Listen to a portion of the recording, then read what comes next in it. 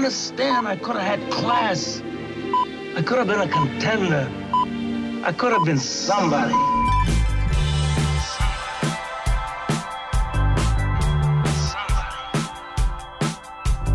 Today's almost like having a second captain in the team. Second captain, first captain, whatever.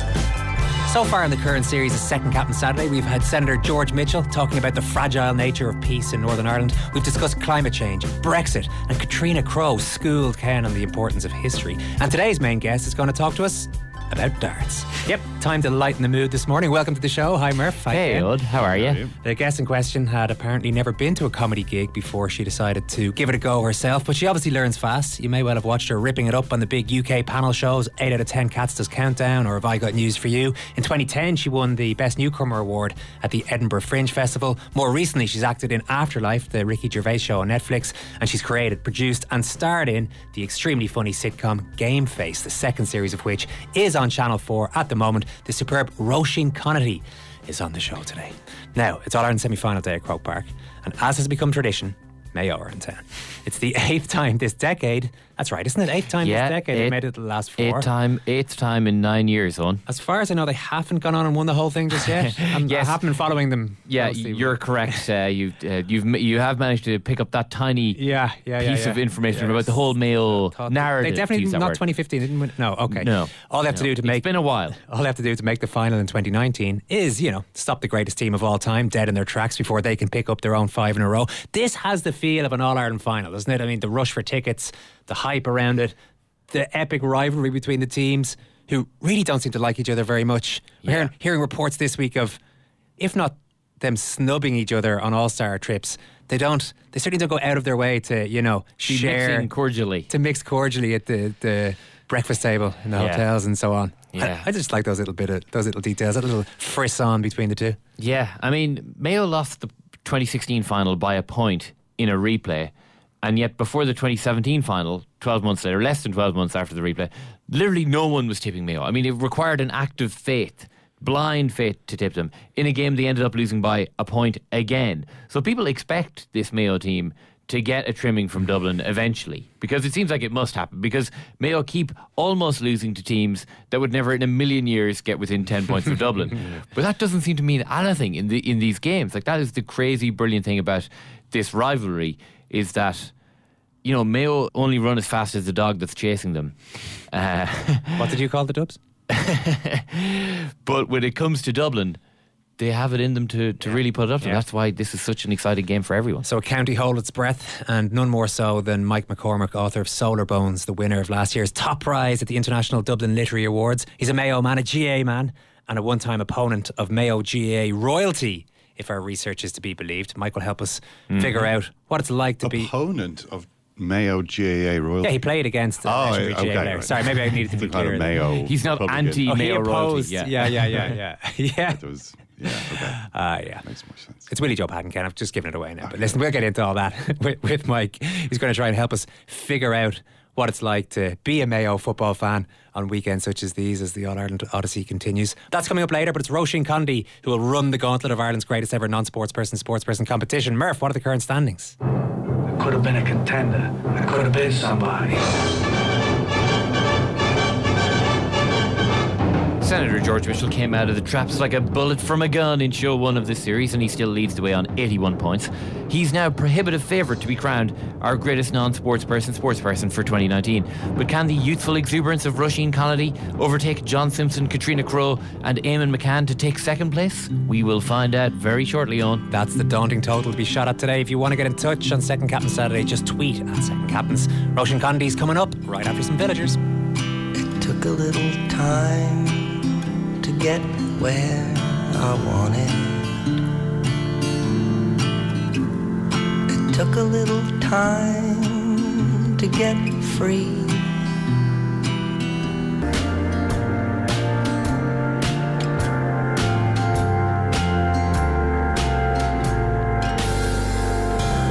That's Villagers and the beautiful Courage. Our guest this morning is an award-winning comedian, writer and actor. She's currently starring in her own sitcom Game Face, which you should be watching on Wednesday nights on Channel 4 if you aren't already. And she's here for one reason only, to take down Senator George Mitchell and become the 2019 Second Captain's Greatest Non-Sports Person, Roisin Connolly. Welcome to the show. Hey, thanks for having me. Well, thanks for coming on. How does it feel to finally get an opportunity to knock the 85-year-old hero of Ireland, Senator George Mitchell, off his perch? I cleared my diary to do this. When I heard there was a chance to bring him down, I cleared the day. Listen, we know you have a massive Irish background, which we want to get into. I suppose the best way of setting this out is to ask you a hypothetical question.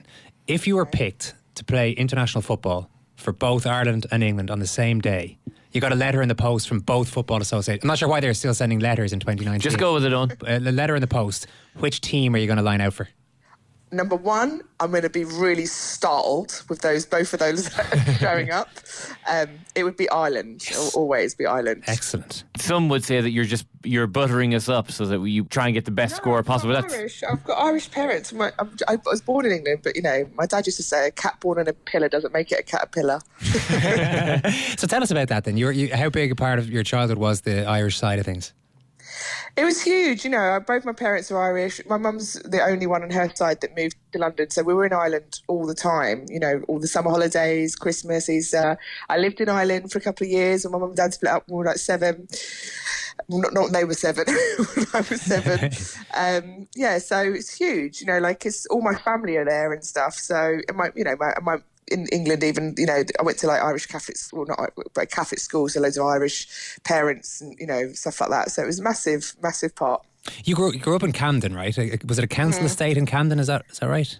Yeah. It was in down near Euston, yeah. So you'd spend your time there and then you would holiday in Ireland, I guess. I mean, what was the contrast like between those two environments?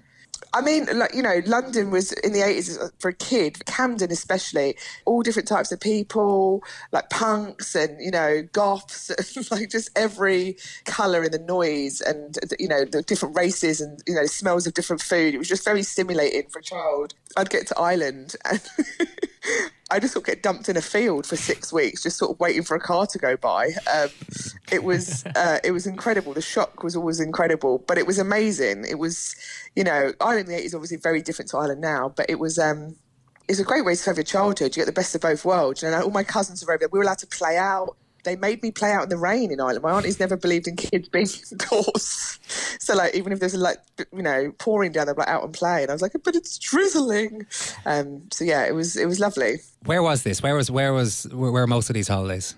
Kerry and Cork mainly. So, how many aunties and uncles are listening in this morning? I mean, what sort of numbers are we talking? Well, my mum has 12 sisters and one brother.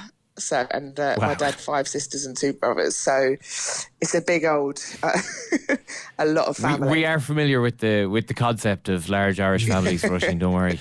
I've got triplet aunties. Oh, really? Triplet aunties, right, okay. Yeah, my nan had like 9 kids and then had triplets. Yeah. That sort of childhood you talk about, doing nothing, being dumped in a field. When you look back at it now, I don't know, maybe also with the contrast of what you had in Camden, was it quite good for a kid? Was it good for you specifically, do you think, in terms of... Oh, it's brilliant. Yeah. I think being bored is so important for children. And I say that with, you had to sort of find your own fun and stuff. It was just... it was really good for my mind. Even now, I really crave it. I can be really busy in London, then I have to go to Ireland and just quieten down. I think if you're raised like that, it's like I can't just do London the whole time. It's really good. I think, kids should be bored. It's good for your imagination. A few years ago, my cousin... my cousin's daughter, she was 12. She had a laptop on her lap, a phone in her hand, TV, like Sky on. She was like, I'm so bored. I was like, you have no idea what boredom is. Literally, I was so bored in Ireland once. In my aunt's house, I read The Godfather at aged 11. It was the only book that I could get my hands on. But it was beautiful bored, that long, lazy days, And obviously, it was before the internet and stuff as well. So it wasn't just Ireland. It was just, the world was a bit more boring. But, being in scenic, beautiful countryside, and it was obviously a lot safer, so I just had a lot more freedom to go, roam in the fields. What do you think are the advantages of boredom, though, Roisin? I mean, I remember that feeling, before you could look at the internet on your phone and say you forgot to bring a book on the bus, and just the intense boredom and suffocation that would settle in as you sat there with no company but your own thoughts. Why do you want to go back to that? I don't want to go back to it full time, but I think for children and even for adults, I think it's really good for creativity. I think it's really good for a child, for their imagination. I think being bored just sort of feels like children's lives are curated from morning to night now. The second they have like nothing to do, someone's driving them somewhere or whatever. And I just think that maybe there should be a little bit of space for a child to, like, you know, just have imaginary worlds and, you know, just explore and stuff. I think it's very good for creativity. And writing, like, there's this thing, you know, sometimes I look like, you know, my sister will be like, you're not writing today because I'm staring out the window or just pottering around. But I'm like, that's me writing. You're like, I look like I'm doing nothing. I need to get bored. Like, my brain needs to clear, you know, that's how you write. You know, when you're constantly on your phone and being stimulated, you can't be creative. There was a bit of excitement, though, wasn't there, Roisin? There was a bit of drama around a christening in Kerry at one stage. Oh, yeah. So when I was, my cousin was getting christened, my baby cousin, and her older sister, my other cousin Sabrina, I found out she was allowed to wear a suit to the christening, like a bow tie and stuff. And this was like radical. And I was like, oh my God, what, you know, and I was obsessed with Sabrina, so I just copied whatever she did. And so I sort of wore this not a very stylish outfit, made my mum let me wear a sort of like a boy's outfit. I don't use that word. Boys in quotes.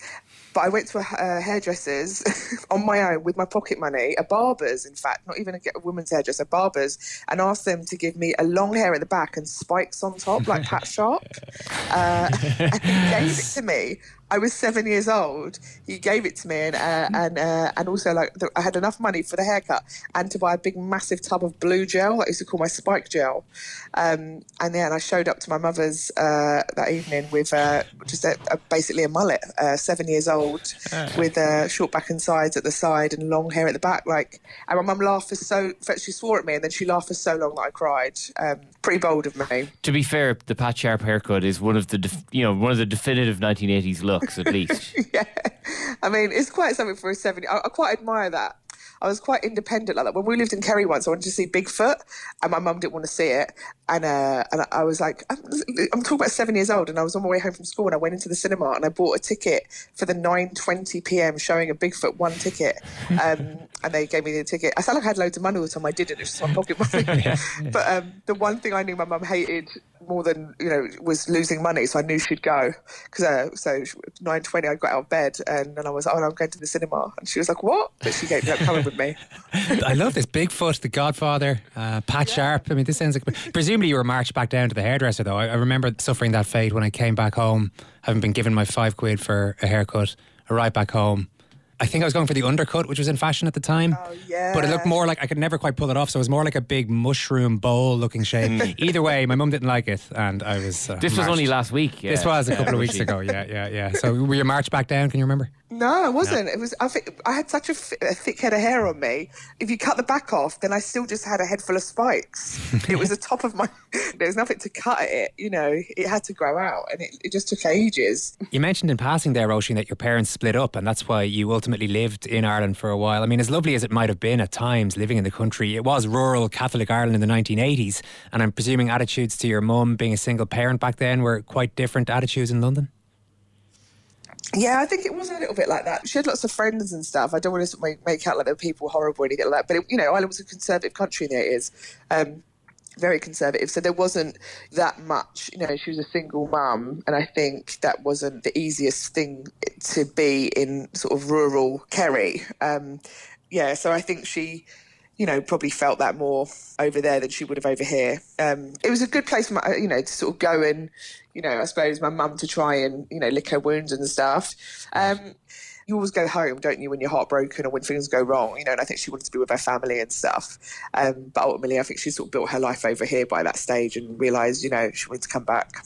Your dad passed away, sadly, in his early 50s, and this is before you were working in comedy. I believe his passing had quite an effect on you and your attitudes to just really going for things, to going for your career as a stand-up. Maybe you could explain that to us a little bit.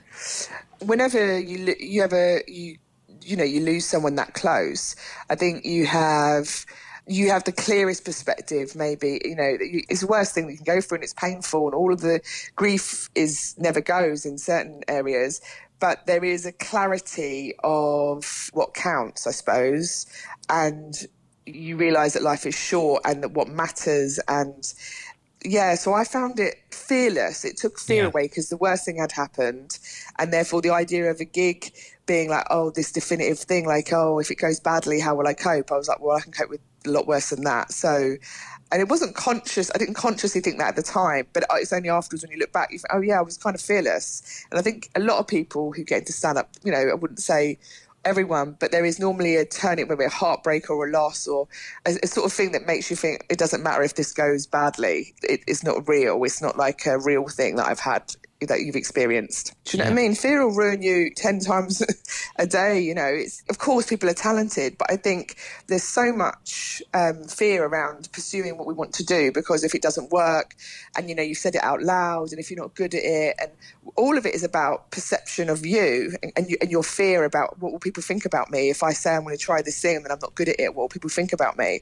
And, you know, no one really cares. Everyone's living their own life. But I think fear is, that's the biggest thing, you know, to choose a life, is to overcome your, you know, self-imposed ideas about what you can do and what you're allowed to do, and how the feeling that you won't cope if it doesn't go well. And, you know, once you sort of go, you can cope with a bit of shame that it wasn't good. You can cope if, you know, you tried your hardest and it didn't come out. But what you can't cope with is the feeling of never trying. And, you know, there isn't any safe bets. And that's I think you think you can choose a safe life. And actually there's no safe jobs anymore. There's no safe, you know, like the idea that if you sort of choose carefully and you know, try and avoid danger, and, you know, that you can somehow avoid pain and suffering and shame in your life. You can't. It's going to show up anyway, so you might as well do the thing you want. You said before, I couldn't believe how much the comedy became the love of my life, and it saved my life in so many ways. I felt like I'd finally found my people. So who are your people, Roisin? Comedians. Stupid question, I suppose. Yeah. We're a different breed, I guess, I suppose, in the way I always think it's like a diagnosis being a stand-up. I don't think you can learn it. It's so hard at the beginning. It is quite grueling, and the idea that you want to do it again after some of the gigs you've had is mad. But yeah, I find stand-ups endlessly fascinating. I think just feel like whenever I'm around stand-up comics, I feel these are my guys. Is that partly because you hadn't been, as far as I know, you'd never been to a stand-up show before you actually tried it out for yourself? So this was something that you came at completely fresh. Was it like just this incredible discovery, this whole new world? Yeah, so I'd watched so much comedy. I had watched lots of, you know, DVDs, and, you know, like my mum had loads of Irish DVDs like Brendan Grace and people like that. So I had lots of, you know, people telling jokes and stuff. When my friend Danielle just said to me, you should do stand-up one night. We weren't even talking about anything. It was just, I was sort of a bit lost, not really knowing what to do. But yeah, I think when I did the first gig, I was so stunned, because I thought, the way I sort of looked at it was, whatever happens, it's a funny story on a night out. If I say that time I tried stand-up. And immediately I sort of came off, and I was like, it was like adrenaline rush, but also that many people laughing. I'll chase that forever. I know that feeling now. And it felt, I felt like I'd found something that was important, in the same way when you fall in love and you meet someone and you know they're going to matter. I mentioned Game Face earlier on Channel 4. The final 2 shows of Series 2 are being broadcast on a double bill this Wednesday at 10 o'clock, so people can check that out. They should check that out, and also watch the previous episodes on all 4. You create this, you wrote it, obviously. This is your baby, to say the least. You produce it, star in it, involved in the editing. We interviewed Sharon Horgan about Catastrophe last year, and she said that she broke down crying when they were doing the final read-through of the last series that they were doing. I think she broke down again when they were filming the final scene. So she just said she was so emotionally invested in the thing that it felt like a really sad part of her life to be almost saying goodbye to what she had built. Do you feel the same kind of emotional attachment? Yeah, it's intense. It's so intense.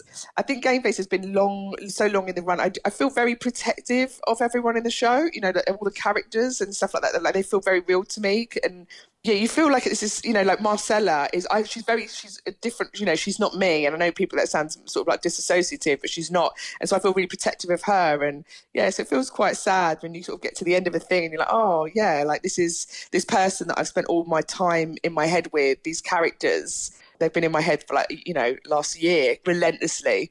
You know, then you finish it and it goes out and, you know, and it's done. You say she's not you. How strict do you have to be about keeping it not being overly autobiographical? Is that something that evolves as the writing progresses?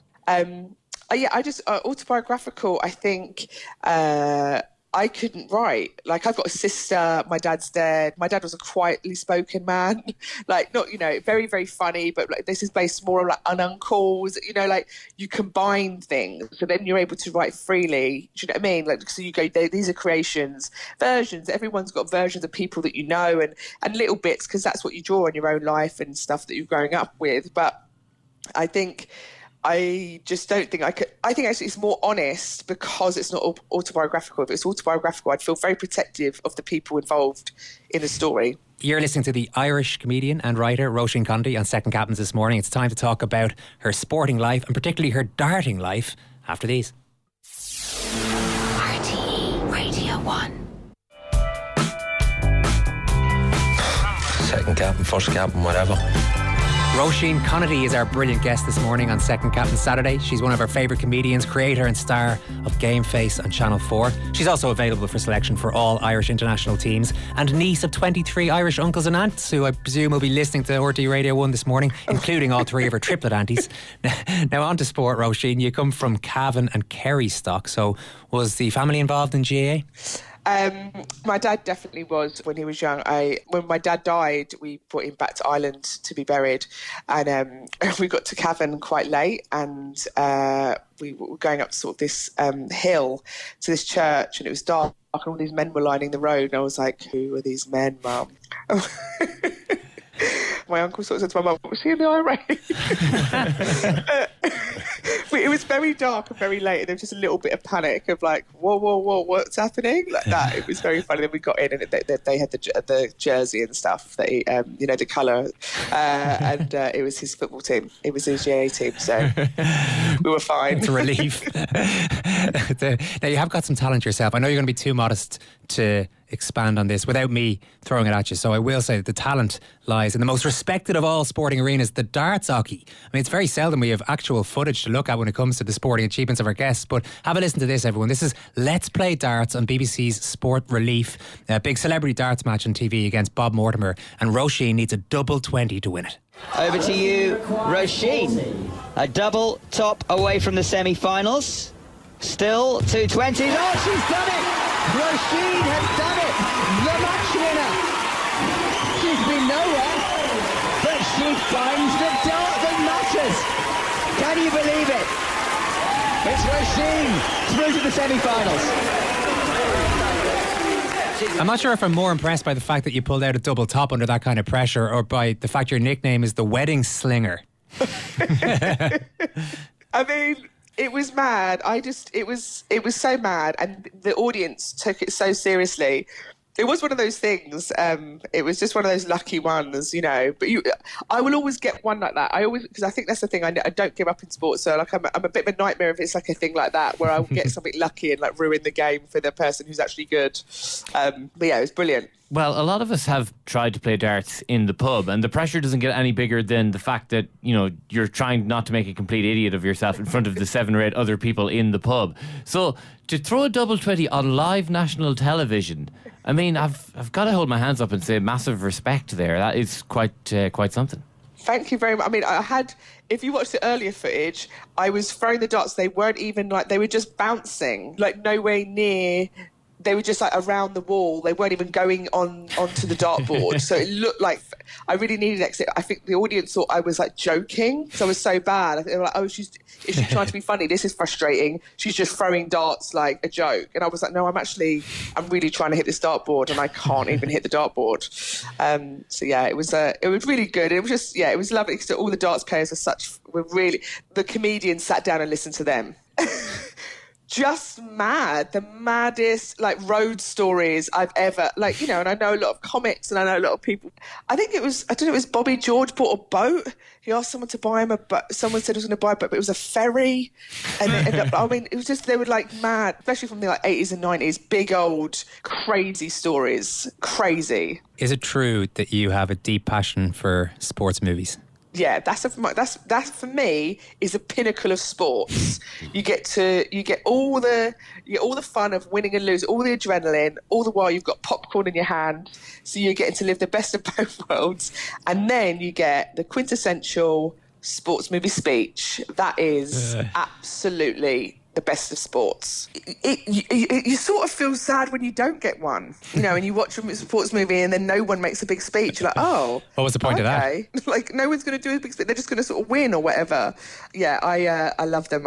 All of them, like Mighty Ducks. Oh yeah. All of that. Al Pacino on Any Given Sunday is absolutely phenomenal.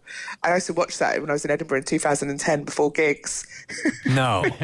Yeah. That means that you have something in common with literally every GA team in Ireland, because it's the biggest cliche in the world that you play this clip before a big game or something, and it's supposed to fire you up. Like you have a lot in common with the multimillionaires that Al Pacino is speaking to in that particular dressing room. Exactly. You claw with your fingernails. It's so, because they're always about life, aren't they? Like, you don't give up when things are down, you know, that sort of thing. I just love a good pep talk. I've always loved a good pep talk. Have you ever given one yourself in your own sporting career? Do you know what? I was invited back to, that was one of the reasons I went to my friends. I was invited back to my school to give a speech to the school leavers. And this is when I'd just gone for a breakup. I'd moved home. I was turning 30 and I had I think maybe £300 in my account to my name, and but my auntie was a dinner lady at the school, and she obviously was sort of making out I was doing very well, and they invited me to come and give a speech to talk about my success. And I was like, is this a joke? This felt like a joke. But then I wrote my first Edinburgh show, Hero, Warrior, Fireman, Liar, about that, and then I won the award in Edinburgh. So sports-wise, when I was a kid, I was in a netball team, and we were terrible, really bad.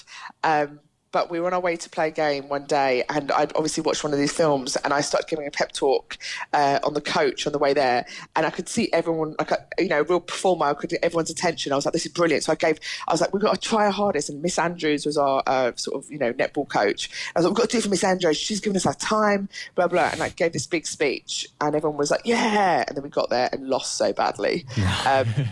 Yeah, so that's when I first realised that you can't just have the speech. You need to actually be good at what you're doing. All right, Roisin, before we give you a score here and see if you can achieve your dream of taking down Senator George Mitchell, you do have to give us a sporting highlight, please. It sounds like, the darts is pretty high up there. Anything else you want to throw at us? When we were young, Ireland, Italia, and Ireland were playing Italy, and my mum cooked spaghetti bolognese, not thinking, and my uncle walked out of the house. Because he was disgusted. She'd made spaghetti bolognese when the match was against, and he genuinely was trying to make out that my mum had jinxed the game. Oh wow! Well, that is. I mean, that's good enough for me. The time has now come, please, Murph, to rank this sporting life of Roisin Connolly. You don't understand. I could have had class. We don't have stars in this game, Mrs. Weaver. What do you have then? People like me. I could have been a contender. I could have been somebody. Okay, Roisin, some scores for you to keep in mind before we begin here. The season's leader is Senator George Mitchell, as we've been saying, on 81 points. And your mate, Aisling B, scored 78 points last year. So it's time for me to calculate your score out of... That was the winner last year, wasn't it? Was Aisling B the winner? It was indeed, yeah. Taking into account your all-time sporting highlight and the sports person you must remind me of, and we'll see if you can top either of those. Now, you've already suggested that your all-time sporting highlight is spaghetti bolognese related. But really, how can we look past throwing a double top to win a darts tournament against Andy the Viking Fordham and Bob Mortimer? We've heard the clip, I've watched it back. It's the sort of nerveless display of accuracy that you'd expect from former snooker legend Steve Davis, a cold-eyed, remorseless sports killer. And I know what you're thinking, Steve Davis, he was really boring. Well, Roisin, it may actually surprise you to discover that Steve Davis is a techno DJ now and has even played a set at Glastonbury, so his street cred is beyond reproach. So for all that, it's 76 points for Roisin Connolly, and this has been your sporting... Roisin, 2 points behind Aisling B. We can only apologise. I can't believe this happened to me. It's devastating. A round of applause, please, for the brilliant Roisin Connolly. Thank you, Roisin. Thank you so much.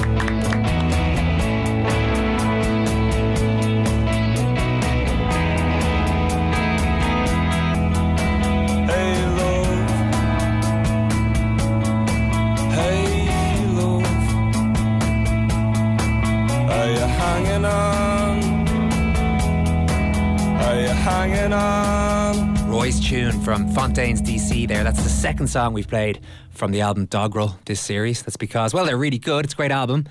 they've since been nominated for Mercury Prize, and 2 of their members are from Mayo. In fact, you might have seen their bassist Conor Deegan knocking around the place. Yes, he wears a fairly manky Mayo 96 jersey on stage. Have you seen it? I mean, I don't even think it's 96. I mean, it's kind of like a pre, Mayo losing All-Ireland finals as a matter of course every couple of years kind of era. There are players in my mind that never played in an All-Ireland final at all for Mayo that, for whatever reason, I picture them wearing this jersey. I mean, it really, you're talking about 92, 93 kind of. Yeah. Which I can only hold my hands up and applaud. He went for the Mayo tracksuit bottoms on Tonight with Jimmy Fallon as well. The whole way for that one there. So we applaud Conor Deegan. Yeah. Many people will be making the journey across the country in such attire today. And we will be asking about that in just a second. But thanks again to the brilliant Roisin Connolly, who is our main guest this morning. If Dublin win today, they're 1 game away from becoming the first county in the 135-year history of the GAA to win 5 All-Ireland titles in a row. And yet everyone's talking about Mayo. Everyone, including us, we're about to talk more Mayo now. Why is that? What's with the anti-Dublin bias in the mainstream media? Well, I don't think it's anti-Dublin, but just after a while, winning gets a little, boring. Well, listen, Mayo fans, we're about to reflect on some painful times, so you might want to turn us down for the next 40 seconds or so. You have been warned.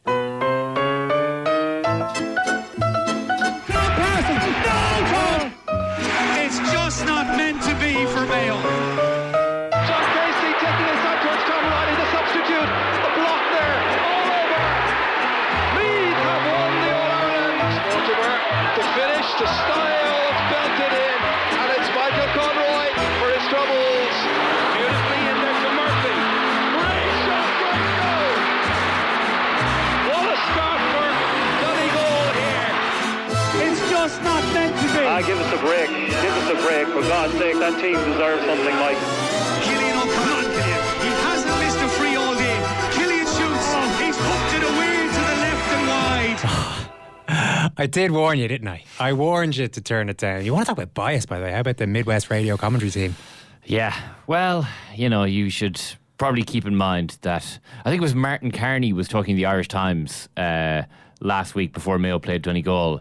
He was talking about his work with Midwest Radio, and he was saying that it's not just that you're allowed to be biased on local radio commentary, but that you're expected to be biased. Yeah. Which I think is actually fair enough. I mean, it's pretty much part of the job spec here. Some pretty harrowing memories there in a sporting sense. Worse things are happening in life, but some tough ones there for Mayo fans. There's so much they've played each other so many times, Dublin Mayo, and Mayo have had so many of these heartbreaking moments against Dubs and other teams that I'm trying to even pick out those clips. That Killian O'Connor missed free. So the last clip you heard there was Killian O'Connor's miss free right at the end of the 2016 final replay. Yeah. So Killian had hit an amazing, ridiculous, best clutch point I've ever seen a player kick in the last minute to force the replay. Like an insanely good point. And then he missed a free with the last kick of the game in the replay to force it to extra time. And then, so they come back from that the following year, 2017, and they lose, the best All-Ireland final I've seen in the last 30 years by 1 point. In the process, they score more points in that. Their total of 116 was the highest total ever put up by a losing team in an All-Ireland final. But I thought they always freeze on All-Ireland final day. See, this is it. Like, they haven't actually frozen on All-Ireland final day since 2006. Now, that's not to say that crazy things have happened to Mayo teams on All-Ireland final day. I mean, there have been 2 own goals, and I've never seen 1 own goal in a football game, and Mayo scored 2 inside 5 minutes of an All-Ireland final. Like, it is just ridiculous what has happened to this Mayo team. They just keep coming back. I mean, they've delivered sensational, unbelievable performances on big days. It just hasn't quite happened for them yet. I mean, I have every expectation they will play brilliantly again this evening. Yep. But will it be enough? Will it be enough? That's the question. We're going to Lewisburg to chat to Mike McCormick now in a second, author of a book you've been raving about in the office, I have to say, Murph. Yeah, well, Solar Bones, for me, the best Irish book of the last 10 or 15 years. Oh, yeah? It is just such a brilliant piece of work. It's one sentence, no punctuation, or no full stop, from page 1 to the final page, but it is just sensational. I love it. So I love the fact that we're talking to Mike this morning. If there's anything I enjoy more on weekends such as these than cracking open the psyche of Mayo football and having a good old look inside, I've yet to find it. Mike McCormick, author of Solar Bones and Mayo Man. Thanks for chatting to us on this day of all days, Mike. You're welcome. How are the nerves, first of all? Oh, very nervous. Very nervous. Very nervous, full of expectation, and up for a great battle today. The main character in that magnificent novel that we just referenced there, Solar Bones, Marcus Conway, he described Mayo in the book as a penal colony. Is this familiarity with penance necessary to understand Mayo's addiction to football and to the suffering attendant with Mayo football? Well, when that passage was written in the book, I looked back on it and he was just speaking about the landscape of Mayo and the psychic place that Mayo is. And when I had it written and that, it came together in my mind with football. Basically what Marcus says in the book is that Mayo is a place for penance and atonement. You don't come to Mayo to do celebrations, victories, jubilation, things like that. You come to atone for your sins. And he points out that unlike virtually every other county in Ireland, Mayo is crossed and blistered with penitential shrines. You have Knock Shrine, you have the Reach, which is just over the road from me, and you have the Prayer House in Achill, and on it goes. There's all these pilgrim paths and places of atonement, and that seems to be a unique thing, something unique to Mayo. There are such places all over in counties all over Ireland, but there's an unusual density of them in Mayo. Marcus seems to think that this is not a place where certain moods and triumphs would thrive. Is there an idea that success is un-Mayo-like? That's what he seems to think. He seems to think that it's not the place for it to. It's just inimical to us. It's just something that we cannot get our heads around. On that. Now, I think Mayo football has shown itself to be. This is an extraordinary Mayo team. I think we know in our hearts that they're maybe the greatest Mayo team we've ever put out, but history won't allow that history won't concede that until they bring home a Celtic cross with them. But no more than any religion as well, and football is a religion in Mayo, sort of almost millennial figures rise up in Mayo football. In all the generations of me watching it, I've seen a generation of messianic figures around which teams have been built and around which millennial expectations have gathered. I can look back as far as Willie Joe Padden, one of the greatest midfielders ever to pull a ball down out of the sky. I actually played against Willie Joe when I was a minor, and that he was coming towards the end of his career and that. And I always remember seeing him and marvelling that he was actually quite a small bloke, but he had a big, huge pair of shoulders on him and a fierce lep out of him. Did you do a job on him, Mike? We need more detail there. Did you do a man-marking job? Yeah, I did. Yeah, I soared up above Willie Joe in my dreams. But then remember then that baton of expectation passed from him. Remember it passed to Pádraig Brogan. When I was playing football, Brogan was already a legend. At the age of 16 and 17, again, there was massive hopes built around him. Colin McManaman, and then it passed on to Kieran MacDonald was the last golden figure almost to feature at the centre of a Mayo team, and all these people showed up in Croke Park and did something extraordinary. People still talk about Pádraig Brogan's goal. Kieran MacDonald shows up in Croke Park with his hair done up in cornrows and kicks, a brace of points which are almost inconceivable. I remember actually being right to his back as he scored that point against Dublin, which put them into the lead in the semi-final. What year was that? 2006, yeah. We are susceptible to these astonishing feats and that. One of the things about this Mayo team, which I think is extraordinary, is that there doesn't seem to be any character like that on that Mayo team that's going and is togging out later this evening. There's just they seem to be more democratic in the allocations of their skills, and they don't have one of these charismatic millennial figures around which all our hopes and expectations are built. And I don't know if that's a good thing or a bad thing, but it's just something different from every other Mayo team that I've put my faith in over the last, since I was a child. It must be a good thing in ways, in that fan bases, and there are none more fevered than the Mayo fan base. When they pin all their hopes on one man can be stopped. It's not fevered, it's faith and devotion. That's what we go in for. Not belief. Okay, yeah. They have this extraordinary longevity, and people have bonded with them. People have seen them. People have seen them going up the Via Dolorosa, Croke Park, what we call Golgotha, and the Garden of Skulls, and seen them suffer there, and we admire them for it, for the way they've come back time and time again, for the way they have shown themselves to be, incredibly tenacious, fearless, full of monastic resilience, and that to keep coming back like this. The references throughout have been heavily religious, and you've said that football is a religion in Mayo. Everyone is brought up in the faith, yes. So is there a day of reckoning coming? I mean, I'm not talking about the four horsemen of the apocalypse, but perhaps the second coming.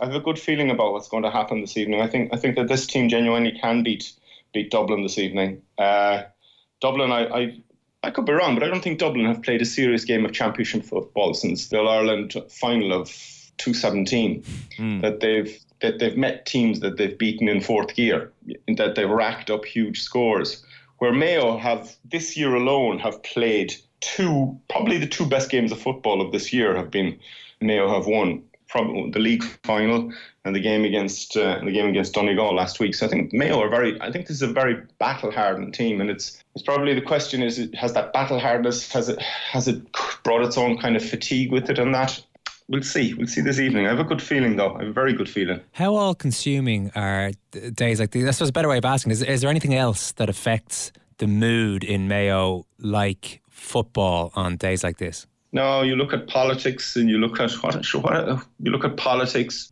Nothing will consume us. Nothing will focus our attention. Nothing will keep us awake at night.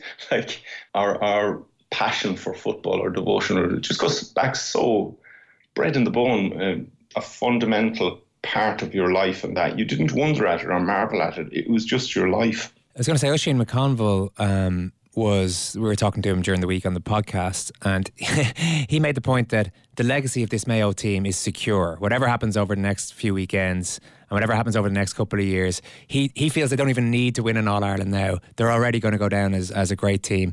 Is it easy for somebody up in Armagh with an All-Ireland medal in their pocket to say something like that? I think that's both accurate and generous of him, and that, because I think they are a great team.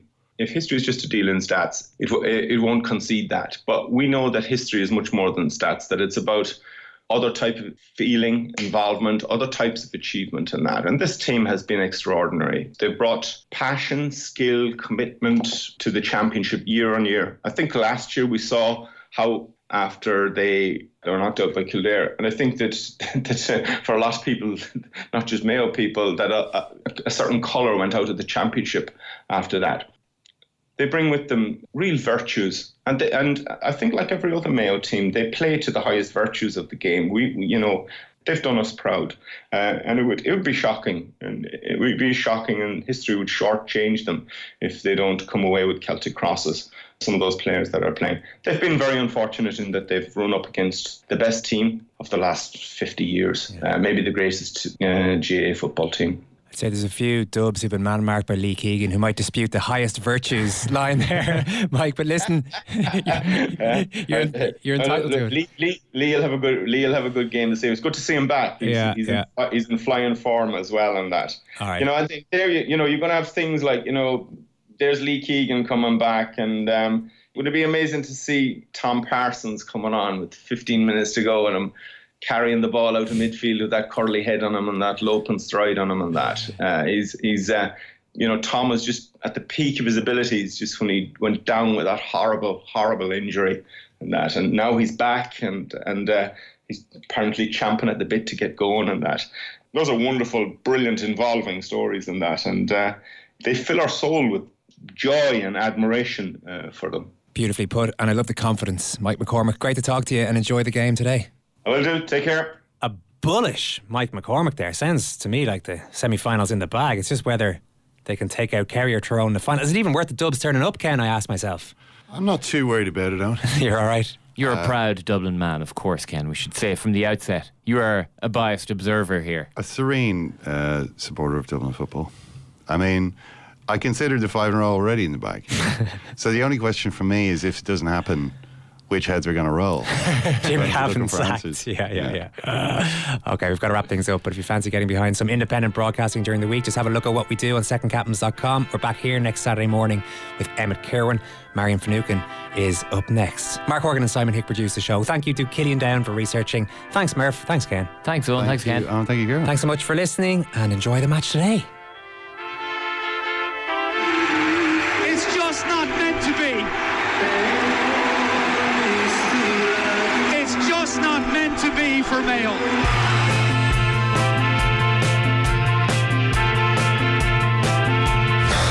Second captain, first captain, whatever. They never go home, those boys.